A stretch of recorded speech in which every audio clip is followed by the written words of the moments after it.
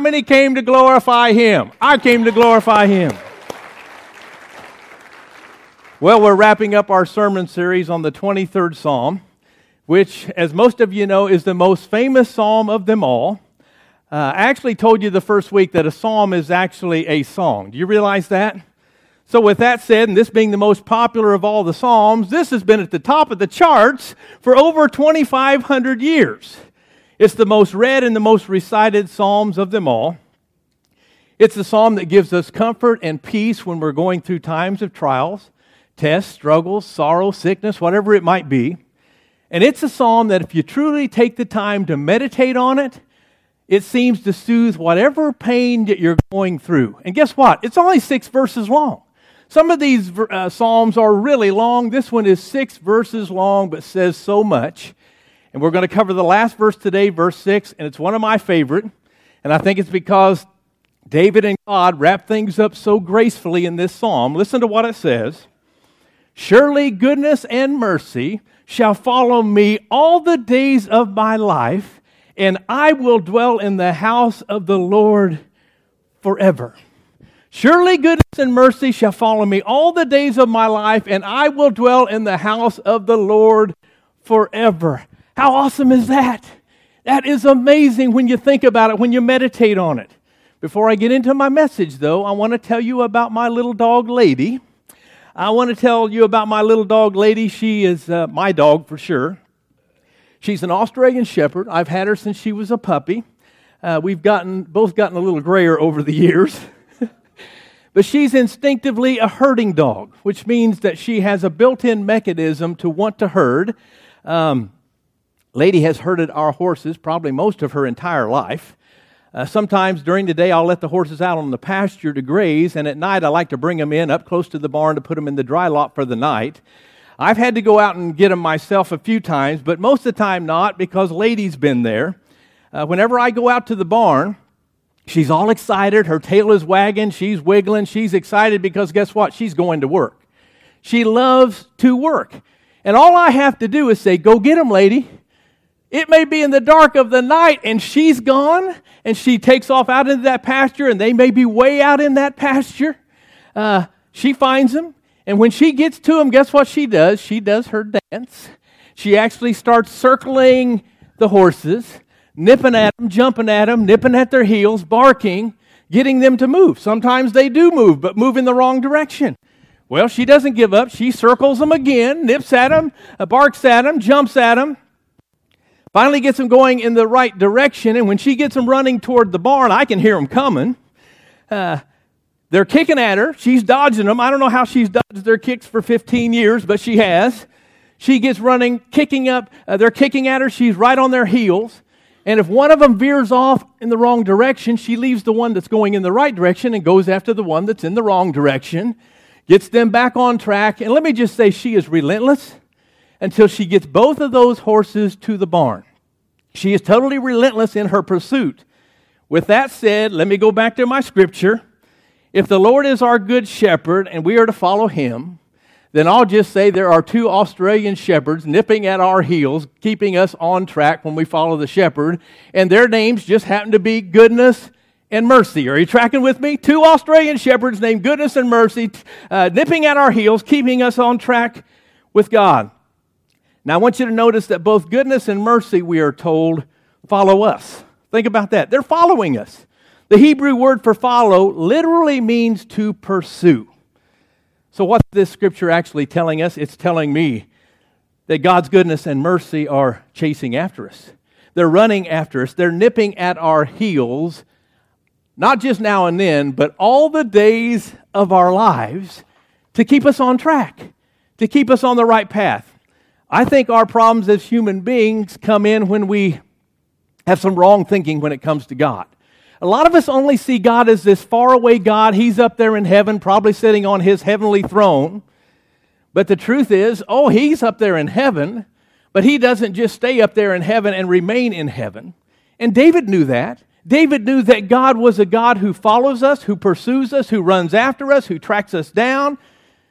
David actually saw God as a mobile God, a God on the move. Let me ask you, how do you see your God? Is he just a stationary God up there in heaven and can't leave heaven? Or is he a mobile God, a God on the move? Well, if you don't think he's a God on the move, let me take you back to the book of Genesis. Remember when Adam and Eve sinned in the garden? They went hiding in the bushes, not just to cover their nakedness, but to cover their sin. Well, God did not wait for them to come to him. Guess what? He went walking in the garden to go to them. He went walking into the garden. He asked them a question, where are you? You can't tell me God didn't know where they were. He knew where they were. He still asked them the question. But my point is, he went after them. They didn't come to him. Then there was Moses. Remember when he was out in the desert? He looked up and there was a bush blazing with fire. Let's just say God followed Moses into the desert. Fast forward to the New Testament. The disciples are out in the middle of the sea and a storm comes up. Who shows up? God. God follows them into their storm. Lazarus, who was dead for 3 days and put in his burial tomb, when he heard Jesus say, Lazarus, get up, he got up. God followed him even unto death. With all that said, and those are just a few examples, with all of that said, let me just say God follows us. God is a God who will follow us and his goodness and mercy chase after us, not just now and then when God's in the mood, when he feels like it. All the days of our lives, his goodness and mercy follow us. That's an incredible promise. That he's just not a hit and a miss God. He's an all-the-time God. Goodness and mercy, I promise you, will follow you all the days of your life. That's how I see God's mercy. That's how I see God's goodness. And you know, the thing is, when you're believing and trusting in God, you don't have to fear the future because his goodness and mercy are always with us every day. You know, when you're following a God that's a good shepherd, he's out in front of us, and as I said a few weeks ago, with his rod and his staff in his hand, but then he's got 2 helpers. He's got 2 Australian shepherds nipping at our heels, keeping us on track, keeping us from falling into a ravine named goodness and mercy. God keeps us on track all the days of our lives to help follow the shepherd. So he's just not up there leading. He's got us covered from front to back. That's a comforting thought to me. Think about this. Goodness supplies our needs. Mercy is there to forgive our sins. Goodness is there to provide. Mercy is there to pardon. Think about that. Mercy is there to provide our needs. Goodness is there to provide our needs, but mercy is there to pardon. For all the times and ways that we've sinned, fallen short, disappointed God, fell short, made mistakes, we deserve punishment. Amen? But instead, God pardoned us. He showed us favor. He forgives us through his Son, Jesus Christ. I said all that to say that is the perfect definition of mercy. And a lot of mercy. It's undeserved favor. You know it's God's nature to be merciful? Have you realized that? He loves to show his mercy. He never gets tired of it. He never gets bored with it. He never gets frustrated with us because we're going back for more mercy. And let me just put your mind at ease. God's not the kind of God that says, hey, I'll tell you what, I'll give you goodness Monday, Wednesday, and Friday. And I'll give you mercy Tuesdays and Thursdays, and Saturday and Sunday you're on your own. No, God doesn't do that. He doesn't say that. He's with us every day, every step of the way. So in verse 6, I want to give you some that are taking notes. I believe there are 3 things that we need to remember. The first one is, God's goodness is watching over you. God's goodness is watching over us. Do you realize there's not been one moment that has passed in your life that God hasn't been watching over you? Do you realize that? And God is watching over you. Even when we're not paying attention to him, God is watching over us. He is careful for us, watching out for us, concerned about us. And you know why? Because he created us and he loves us. He knows our highs and lows. He knows the goods and bads that we've been through. He knows the ups and downs. Our God, realize it or not, knows every detail of your life. And when I say every, I mean every. From the beginning of your life to the end of your life and beyond, God knows every detail of your life. Psalms 145 verse 20 says, the Lord watches over all who love him. The Lord watches over all who love him. Do you realize not only does he watch over us, but he also protects us? The Bible even says in the book of Psalms that he puts his angels in charge over us to be with us, to protect us wherever we go, wherever we are. Do you realize God's protection doesn't just mean that only good things will happen? Some people have that idea that just since I'm following him, only good things will happen. That's not the case. Suffering and disappointment are still going to come in our lives. We live in a real world. We live in a fallen world. But God will make sure that good will come out of whatever happens when you're following Him. Did you catch that? God will make sure that good will come out of everything that happens to us because He's got goodness and mercy following up from behind. And if the Lord is your shepherd, goodness will come out of whatever happens. And I'm speaking to somebody here today because you're in a bad situation, and no matter how bad your situation is, do you realize that God can turn that around for good? You may have this feeling of giving up and quitting and throwing in the towel and saying, I can't handle this anymore, and you can't, but God can. This morning I will just tell you that no matter how bad it looks, don't give up. Don't quit, because God can bring some good out of it, and He desires to bring good out of it. He's already got good planned out of it if you'll trust Him.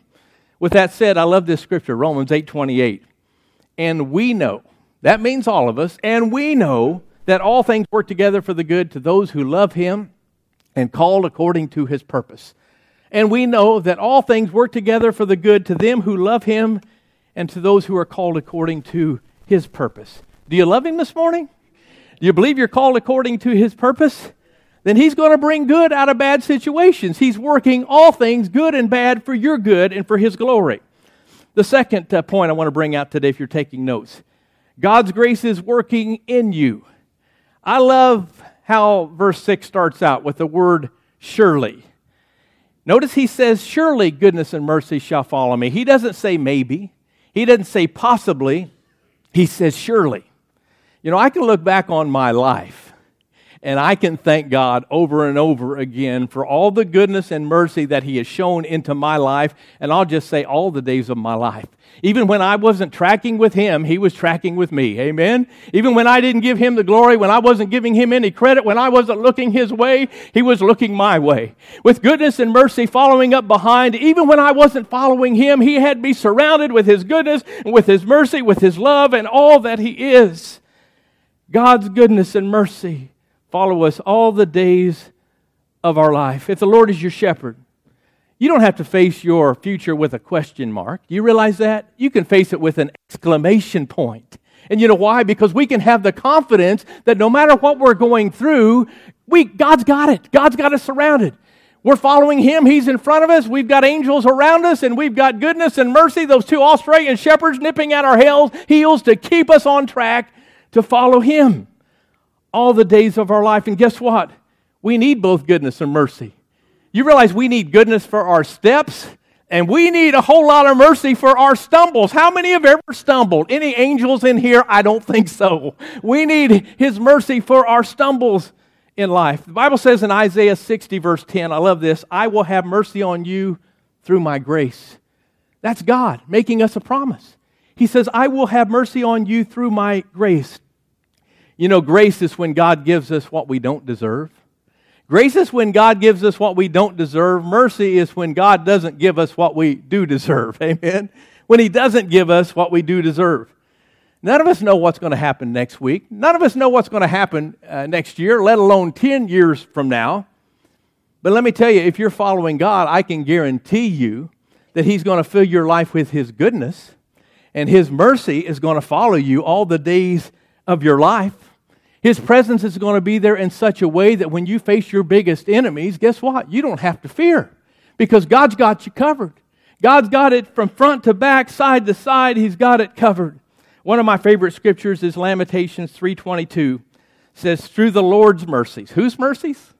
The Lord's mercies, we are not consumed. Wow. Through the Lord's mercies, we are not consumed, because His compassions fail not. They are new every morning. Did you catch that? His mercies aren't new just when He's in the mood. His mercies aren't new just when He feels like it. His mercies are new for each one of us every day. New mercies. I am thankful that His mercies are new every day, because every one of us and everyone in this world needs His mercy every day of our lives. Amen? Whether we admit it or not, we need His mercy. Think about this. Think about how a parent follows a little child around, always picking up after them. You know, I think that's a perfect picture of God. He's following us around, picking after us. He's constantly picking up after our messes. We make mistakes, we blow it, we get things out of order, and there comes God, picking it all up, putting it back together, putting the pieces back together, taking care of our messes. That's the definition of mercy. Amen? The mercy of God. How many have ever seen your life in a mess? Most of us could raise both hands, right? Our lives have been in a mess. But God has taken care of our messes. Thank God He doesn't turn His goodness and mercy on and off like a light switch. Amen? He's not good one day and bad the next. He's not merciful one day and unmerciful the next. All the days of our lives, we can know without a doubt that we can experience His goodness. We can experience His mercy all the days of our life. Max Lucado once told a story about a man by the name of Eric Hill. Eric had everything going for him, for anyone that was headed towards success. He was 28 years old, a recent college graduate, was very athletic, had a very loving family, had several girlfriends. But even though Eric appeared composed, on the outside, he was tormented on the inside. Because on a rainy morning in February of 1982, Eric Hill walked out the back door of his Florida home to never return. His sister saw him walk out the back door and thought he would return. He didn't. She thought he would call. He didn't. 16 years later, Eric was found to be a homeless person walking along an interstate in San Antonio, Texas, picking up trash. His weathered skin and stooped shoulders made him look twice his 44 years of age. The emergency workers found Eric laying alongside the road, clutching his stomach, took him to the hospital. They ran some tests and they found out that Eric had cancer, terminal cancer. Another few months and he would be dead. And with no family, no relatives, he would die alone. Well, his court-appointed attorney couldn't stand the thought of that. So he got on the internet. He scoured the internet to see if there might possibly be someone that was looking for a middle-aged, brown-haired man whose name was Hill. Last name was Hill. That's how he met Debbie, Eric's sister. Debbie came to Texas, she and her husband and 2 children, and they rented a hotel room and set out to find Eric. By that time, he had left the hospital. They didn't know where to find him, but the chaplain of the hospital kind of had an idea where he might be. They found him sitting against a building not far from the interstate, and as they approached, Eric stood up. They offered him fruit, but he refused. They offered him juice to drink, but he declined. He was polite, but unimpressed with this family that claimed to be his own. But his interest perked, though, when his sister Debbie offered him a pin to wear. It was a pin of an angel, and he said yes. This was the first time in 16 years that Debbie had touched her brother when she was able to pin that angel on his shirt.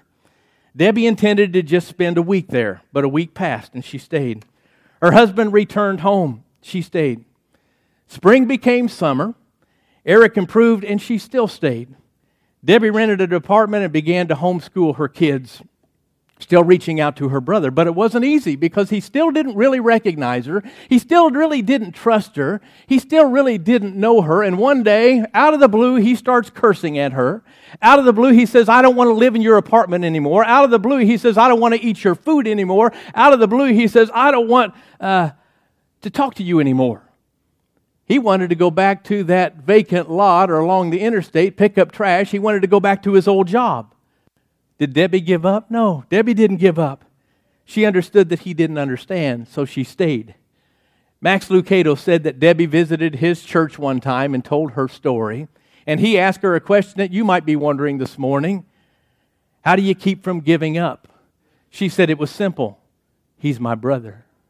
He's my brother. Lucado told her that her pursuit reminded him of another pursuit. Her kind heart reminded him of another kind heart. Another kind heart who left his home in search of the hurting and the lost. Another kind heart who couldn't bear the thought of a brother or sister in pain. So like Debbie, he left home. Like Debbie, he found his sibling. We all know who I'm talking about. I'm talking about Jesus Christ. And think about it. When Jesus found us, many of us acted just like Eric. We also didn't recognize him as the one who came to save us. Maybe we even doubted his presence. Maybe we still do today. But how does our God deal with our doubts? I think it's simple. He follows us.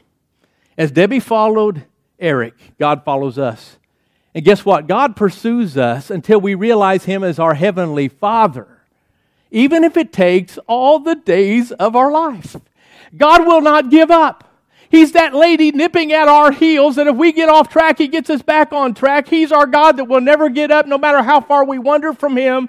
God is near to us. God is right there with goodness and mercy following us. God is right there with everything. He's God with a heart that is so huge to love us in a way that we can't even imagine. Surely goodness and mercy shall follow me all the days of my life, and I will dwell in the house of the Lord forever. And by the way, the last chapter of Eric's life is actually the best chapter. Days before he died, he recognized Debbie as his sister. And in doing so, he discovered his home. Guess what? We will too someday. We will discover our true home someday. Like Eric, we've doubted our helper. We all have. But like Debbie, God has followed us. Like Eric, we've gone astray and we walked away. But like Debbie, God is slow to anger and determined to stay. Like Eric, we don't accept God's gifts, but like Debbie, God keeps giving them. Amen? He keeps giving them and giving them. He gives us His angels, and they're not just angels pinned to our lapel. There are angels that He sets across our paths to protect us, to lead us, and to guide us. And most of all, God gives us Himself. Do you realize that? Even when we reject Him, He still follows us. Never giving up, never forcing us, never leaving us. Always patient, always faithful, always kind, using everything in His power to convince us that He is who He is and that we can trust Him to truly lead us home. Let me say, His goodness and mercy following us is a promise. It's just not empty words, it's a promise from God. But look at this last part of the verse. And I will dwell in the house of the Lord forever. Brings me to my last point, point number 3. The best is yet to come. Do you realize the best is yet to come? You know what really blesses me as I go through this psalm, study this psalm, that God in 6 verses saved His best for last. And I say that because David is actually talking about heaven. David had a blessed assurance to know that he knew without a doubt when he died, he was going to go to heaven. He knew that, and his very words tell us that he knew that because he doesn't say, I hope to dwell, or I might possibly dwell. He says, no, I will dwell in the house of the Lord forever. The great news is that promise wasn't just for David. You and I can say the same thing with confidence. You and I can know the same thing, that I will dwell in the house of the Lord forever. You know, we as followers of Christ, we as believers, I think we ought to think a whole lot more about heaven than we do. Amen? Because heaven, we treat it like it's just a destination. It's not a destination. It's a present day motivation for every day of our life. To know that there's a heaven coming ought to be a motivation for us to live with all of our heart, to love Him and to serve Him. Way back in the very beginning of this series, I started with verse 1. The Lord is my shepherd, I shall not want. That doesn't mean that we shouldn't want Him. That means that He'll supply everything that we need. When we're hungry, He'll lead us beside or to the green pastures. When we're thirsty, He'll lead us beside the quiet waters. When we're down, guess what? He's going to pick us up. He's going to lead us down the right paths. And even when we walk through the valley of the shadow of death, He's there to protect us with His rod and His staff in His hand. And when we're surrounded by our enemies, we can sit at His table and eat at peace because we know that He's with us. Amen?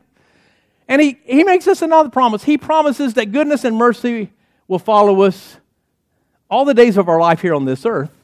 And He shows us how good and wonderful it is to know Him, to love Him, to serve Him, to seek Him, to praise Him, to just give Him of yourself. But David, when he closes this psalm, he closes it by telling us, if the Lord is our shepherd, the best is yet to come. If the Lord is your shepherd, no matter how bad it looks right now, you ought to be encouraged. Because no matter how hindsight looks, look ahead. Because God's got some good things. God's got some great things. God's got some best things for you ahead in your life. I love Philippians 3:20. It says, our homeland is where? In heaven. Our real homeland is in heaven. With that said, look around you. This earth is not our home. And some of us have probably gotten a little homesick for heaven at times.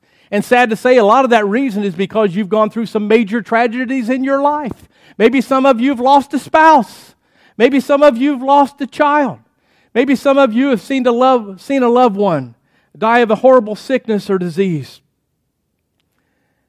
Ecclesiastes 3:11 gives us some promise that says God has set eternity.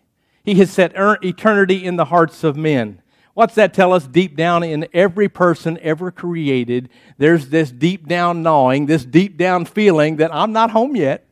I'm not there yet. I haven't arrived yet. Because heaven is being with God continually. Where there's no sin, in a place where there's no sin, there's no sickness, there's no Satan, there's no sorrow, there's no pain, and there's no death. I have to say, it's a hard thing when we see one of our parishioners hospitalized. It's even harder when we pray for a healing and we don't see it happen the way we want, and sometimes it goes seemingly totally the opposite, and sometimes they pass on. But I do know that God hears every prayer, and that when we pray, they're still healed. And when they pass on, they've actually received the ultimate healing. And think about this. Our bodies are weak. Every day that we're alive is another day that we're dying. Think about it. Every day that we're alive is another day that we're dying. But for the believer, this is not the end. This earth is not our forever home. These bodies are not our forever bodies. They serve us temporarily, but they're only temporary. I mean, they're just here for a moment. Deep down, I believe we're all homesick for something more because God has prepared and planned for something more. And don't forget this. This has brought me a lot of comfort over the years. Heaven's going to be a place of a big reunion. You realize that? A great reunion someday. 1 Thessalonians 4:17 says, "Together with them, we will be reunited with loved ones who have gone before us. We will meet our mothers and fathers, our brothers and sisters, loved ones, a child who died. We will see them again and spend eternity together with Jesus." You know, it's okay to have sorrow. It's okay to grieve. But we as Christians and followers of Christ, we don't grieve as those without hope. We grieve with absolute hope. Amen? And I believe that we're probably going to get to heaven, some of us, and we're going to be shocked at who else got to heaven. Amen? Think about that. I read this cute little poem, and listen to this one. It says, "When you get to heaven, you will doubtless view many whose presence there will be a shock to you. Do not look around, do not even stare. Doubtless there will be many surprised that you are there." Amen? You know, it might be awkward when you get to heaven. I'm just using my imagination, but it might be awkward if somebody looks at you and their mouth drops open and says, "I can't believe you made it. How did you get here?" Let me tell you what my answer is going to be. I don't know what yours is going to be, but by the grace of God go I. Amen? I'm here because His goodness and mercy followed me all the days of my life. You're just like me. We didn't deserve to get there, but God made a way through His Son, Jesus Christ. Amen? Through God's goodness and His mercy. Well, there was a woman who had been diagnosed with a terminal illness. She had been given just 3 months to live, so she was getting her affairs in order. She called up her pastor and asked him to come over to the house to prepare her funeral plans and for him to see what she wanted done. One of the things she asked him was to be buried with her favorite Bible. And it seemed as if they had talked it all out and had all the plans made, and the pastor was getting ready to leave. When the woman suddenly remembered something, she said, "Pastor, wait a minute, this is so important to me. One more thing." And he said, "Well, what is it?" She said, "This is important. I want to be buried with a fork in my right hand." The pastor looked at her for a moment like she had totally lost it, didn't know quite what to say. But the woman said, "I know, Pastor, you think it's strange, but in all my years of attending church socials and going to potluck dinners, I always remember that when the dishes of the main course were cleared, someone would always lean over to me and say, 'Keep the fork, keep the fork.'" She said, "That was my favorite part because I knew something better was coming, whether it was chocolate cake, banana pudding, apple pie. She knew that something wonderful and something great was coming." She said, "When people walk past my casket, Pastor, and see that fork in my hand, and they get that look on their face where they're saying, 'What's with the fork?' I want you to say to them, 'Keep the fork. The best is yet to come.'" Well, the pastor's eyes welled up with tears of joy, and he gave that woman one last hug before he left. Shortly after, she passed away.